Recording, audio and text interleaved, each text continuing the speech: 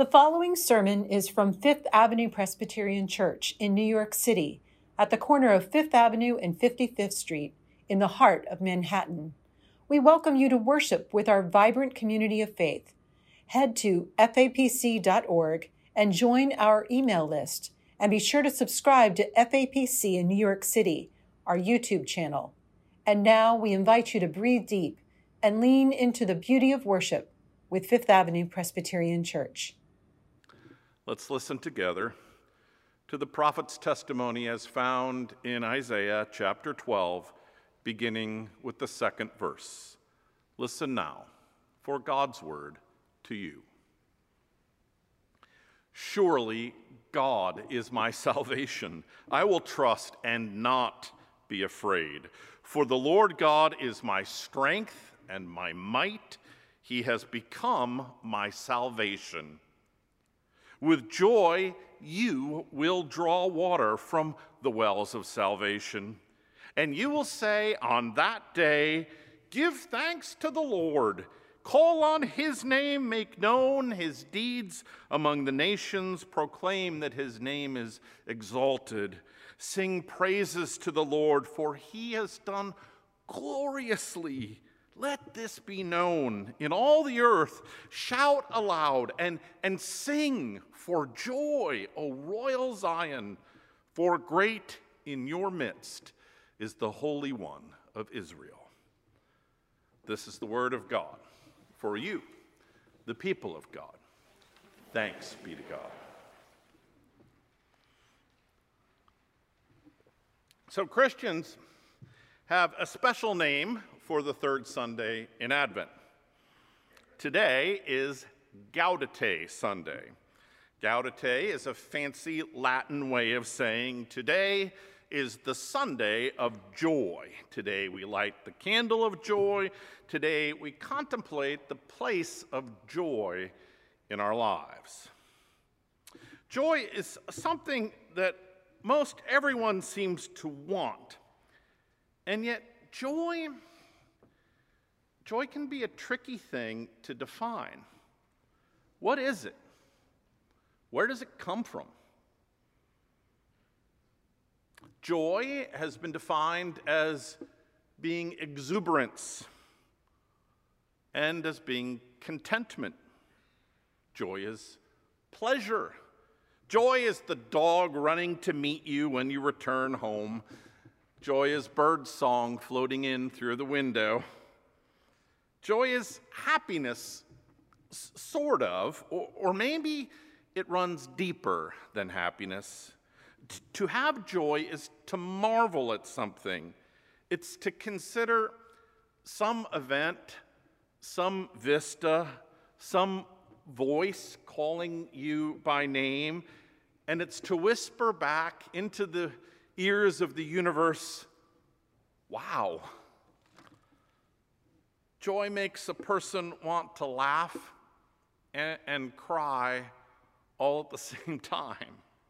It's an affirmative vote cast by your soul. This is something good. This is a moment I want to press like a flower and preserve in the pages of my heart. Poet John Keats famously wrote, "A thing of beauty is a joy forever. Its loveliness increases. It will never pass into nothingness, but still will keep a bower of quiet for us and a sleep full of sweet dreams and health and quiet breathing." This past week, I listened to a TED Talk by Ingrid Fettel Lee. Lee is a designer. She approaches the issue of joy from the standpoint of aesthetics. Lee is determined to try and figure out as concretely as possible what things, what shapes, what colors, what experiences give people joy. Her research reveals that we humans tend to point to a familiar cluster of things when asked what gives you joy? And here are some of our most common responses. Rainbows. Ice cream cones, especially the ones with sprinkles on them.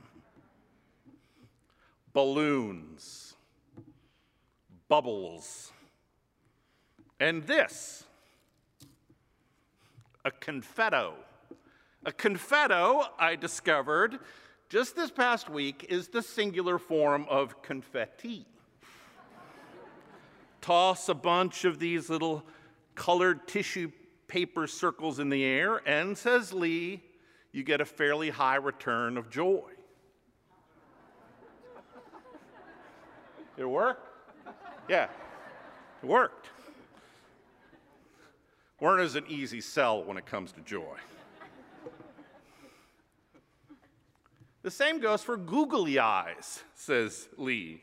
Googly eyes, Lee claims, are really good at evoking joy. She's referring to the transparent imitation eyes used in arts and crafts, the ones with the small free-floating disc inside. So earlier this morning, I decided to test the truth of Lee's assertion. I snuck into this sanctuary and I affixed googly eyes to a few random hymnals out there. I may have even made it to the choir loft and the organ itself. Ryan, yes. Did you experience joy? Extreme joy. Extreme joy. Some of us are not so sure. I see you pointing out your hymnals out there. Some of us wish it was just that easy, that a rain of spangly flecks or a few googly-eyed hymnals could actually drum up joy. Every 4 years, for the past 50 years, the University of Chicago has surveyed Americans in regard to their overall happiness. At the same time, the survey has asked people questions about the things that we often connect to happiness. Questions about personal finance, social relationships, and our perception of the overall health of the country. How's your bank account? How are your friendships? Do you think life will be better or worse for the next generation of Americans? You'll not be surprised to learn that in the University of Chicago's most recent survey, completed in 2020, Americans reported the lowest level of happiness in 5 decades. Our low level of joy was not, however, pegged to personal finance. 80% of those surveyed felt satisfied with their overall financial situation. According to the survey's editors, 2 other numbers best explained our drop in happiness. First, and not surprisingly, feelings of isolation brought on by the pandemic have skyrocketed over the last year and a half. We've spent a lot of time alone. Second, a growing number of people of every political stripe say they are increasingly pessimistic about this country's future. The consensus was, we fight too much and accomplish too little. Together, these factors have sunk our sense of joy to a 50-year low, making this the perfect moment to get into conversation with the prophet Isaiah. Isaiah's people were also not feeling the joy. They'd endured corrupt and incompetent political leaders. They'd been conquered by enemy armies. They felt like they were wandering in a cultural desert, and the only thing on the horizon was a dust cloud. Many had given up hope.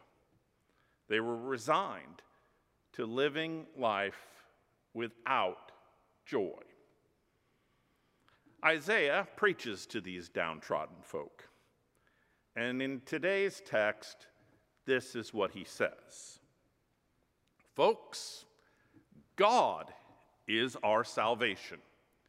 And you parched souls, you pessimistic friends, you are going to feel God's redeeming hand on your shoulder. Trust me, you are going to draw water from the wells of God's salvation. You're going to drink your fill, and when the drops cascade down your chins, you're going to say, by golly, Isaiah, you nutball, you were right. And then you're going to sing and dance around. You're going to praise God. You're going to shout with joy. You see what I mean? Isaiah was an encouraging fellow. Joy will be yours. Those are nice words to hear. But, says a little voice in the back of our head, how solid is Isaiah's guarantee? I mean, nobody wants to offer empty promises to those who are suffering. A few years ago, I was sitting in my office talking with a parishioner. She was making her way one sodden square at a time through a box of tissues. A week earlier, her husband had packed his bags and told her that he wanted a divorce. My life with him, she said, has been one big lie. I feel so demeaned. I loved him. I would have done anything for him. And he treated me like a piece of trash.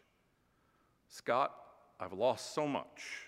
Memories, dreams, even my dignity. Now what? Will I ever be happy again? Will I ever be happy again?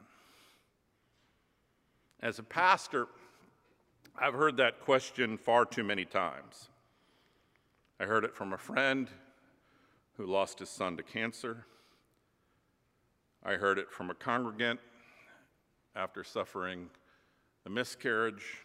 I heard it from someone who, on her birthday, was fired by a company that she'd worked for over 20 years. Will life ever taste sweet? Will I ever be happy again? Isaiah's people ask this question.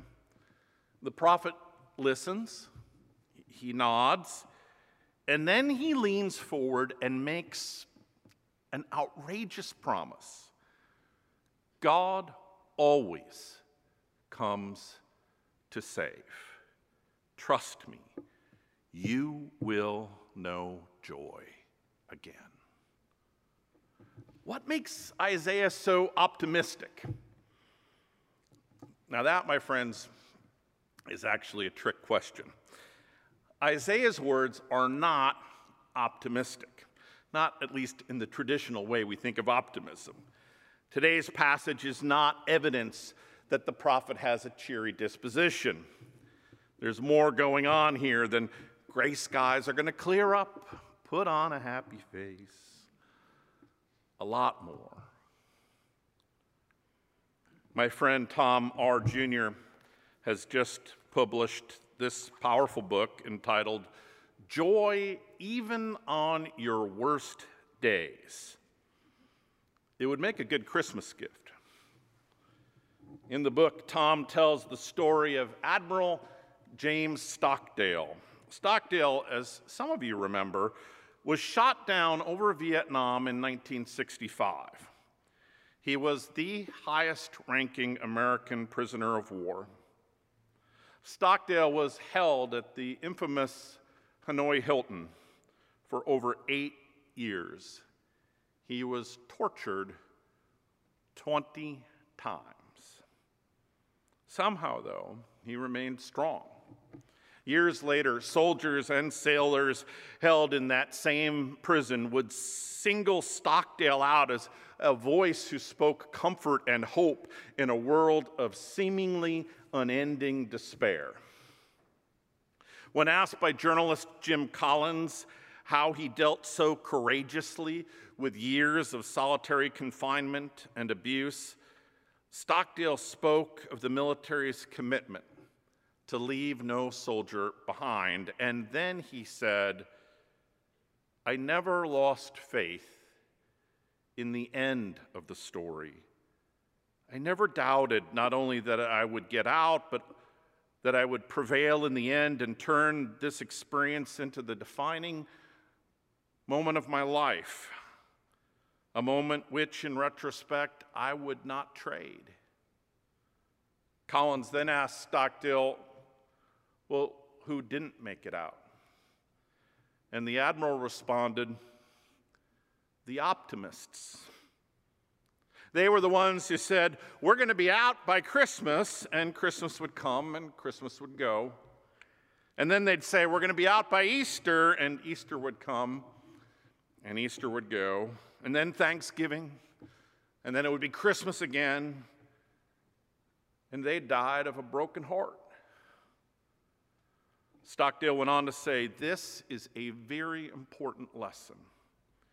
You must never confuse faith that you will prevail in the end with the discipline necessary to confront the most brutal facts of your current reality, whatever they may be." As strange as it may seem, this hard-won recognition is the beginning of joy. Joy, my friends, is not frivolous optimism, nor is joy simply the opposite of suffering. Instead, joy is a sort of stubborn resilience. It's a perspective that allows you to stand strong and see beyond hard times. Swiss theologian Karl Barth describes joy as God's continual, defiant nevertheless. Nevertheless, God is God. In spite of everything, in spite of tornadoes and the Omicron variant, in spite of cancer and crushing bouts of depression, God is still God, and God is still good. In spite of everything, God still loves us with abandon.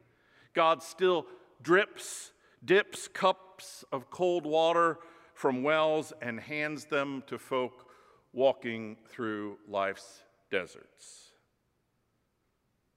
My friends, God's promises do not hinge on the evening news or the latest report you received from your doctor, or whether you feel optimistic or pessimistic when you wake up in the morning. God's promises do not depend on any of those things. Instead, God's promises help us endure all of those things. Joy, then, joy is faith's way of saying, no matter how much horse fertilizer is raining down on my head, nevertheless, God is good. Nevertheless, God's purposes for me and you and this whole messy world will win out. And that's the conviction that grounds Isaiah. And that is the challenge Isaiah delivers to our doorstep during Advent. People of faith, we are called to sow joy, to speak God's real promises. Not gray skies are going to clear up, but here, amidst the gray skies, God is present. Here, in the desert, there is water to be had. Here, In this tough old world, there is reason to resist resignation and gloominess and to pause and marvel at the splendor of existence. When the woman who was weeping in my office said, "Will I ever be happy again?" I answered, "Yes, absolutely. I don't know how it will happen. I don't know when it will happen, but I firmly believe this is God's intent. In fact, I'm so certain I will bet you a cheeseburger that you will know joy again." This is probably a good moment to confess that my doctor does not think I ought to treat cheeseburgers as currency. In any case, I made that bet, and about a dozen others like it over the years of my ministry, because I wanted to offer comfort to someone who was feeling very sad, but also because I think Isaiah was right.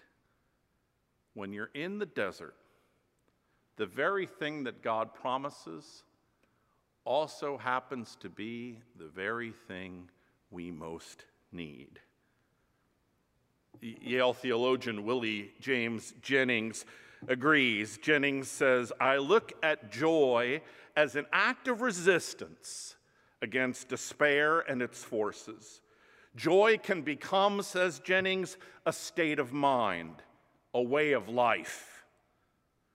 Joy is a way of life? Is that possible?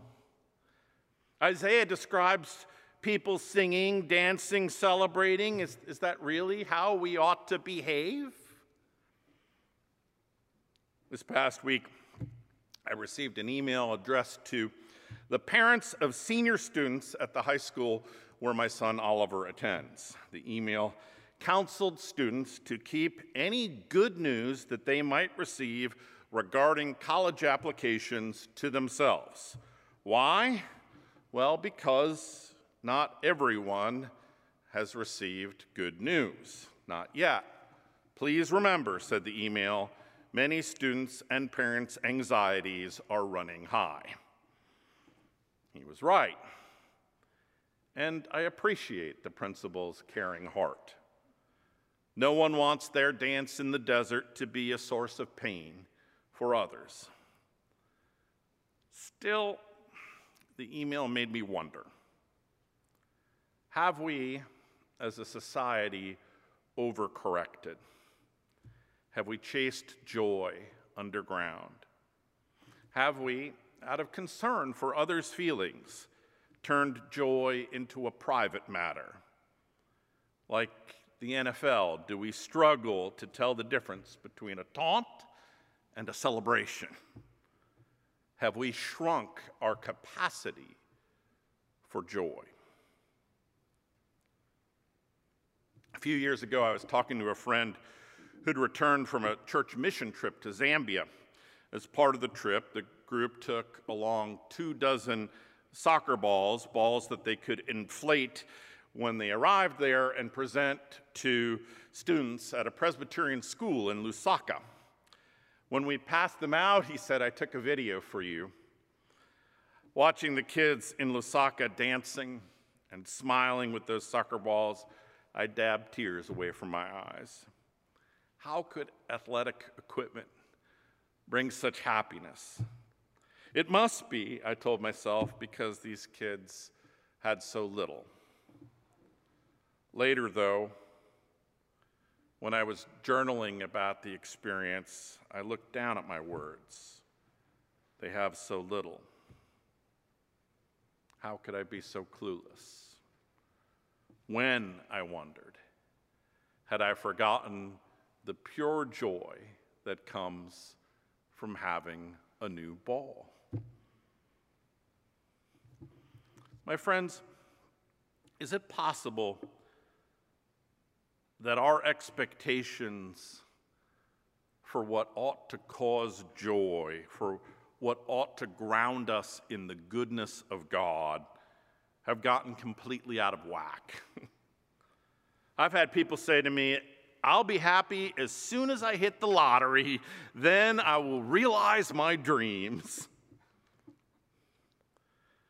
That is not, I'm afraid, the sort of dream Isaiah calls us to embrace. Isaiah invites us to see joy as a well, as an ordinary thing in a time of need. It's a surprising discovery amidst harsh terrain. When you're standing in the desert, a cup of cold water is something worth celebrating with your community. It will invite laughter and dancing. Surely it will. Over 20 years of ministry, 3 different times, I've arrived at my office door to discover a small white paper bag there. Sometimes it's got a note attached, sometimes not. It doesn't matter. The cheeseburger inside is reminder enough. God's salvation is at hand. Isaiah is so right.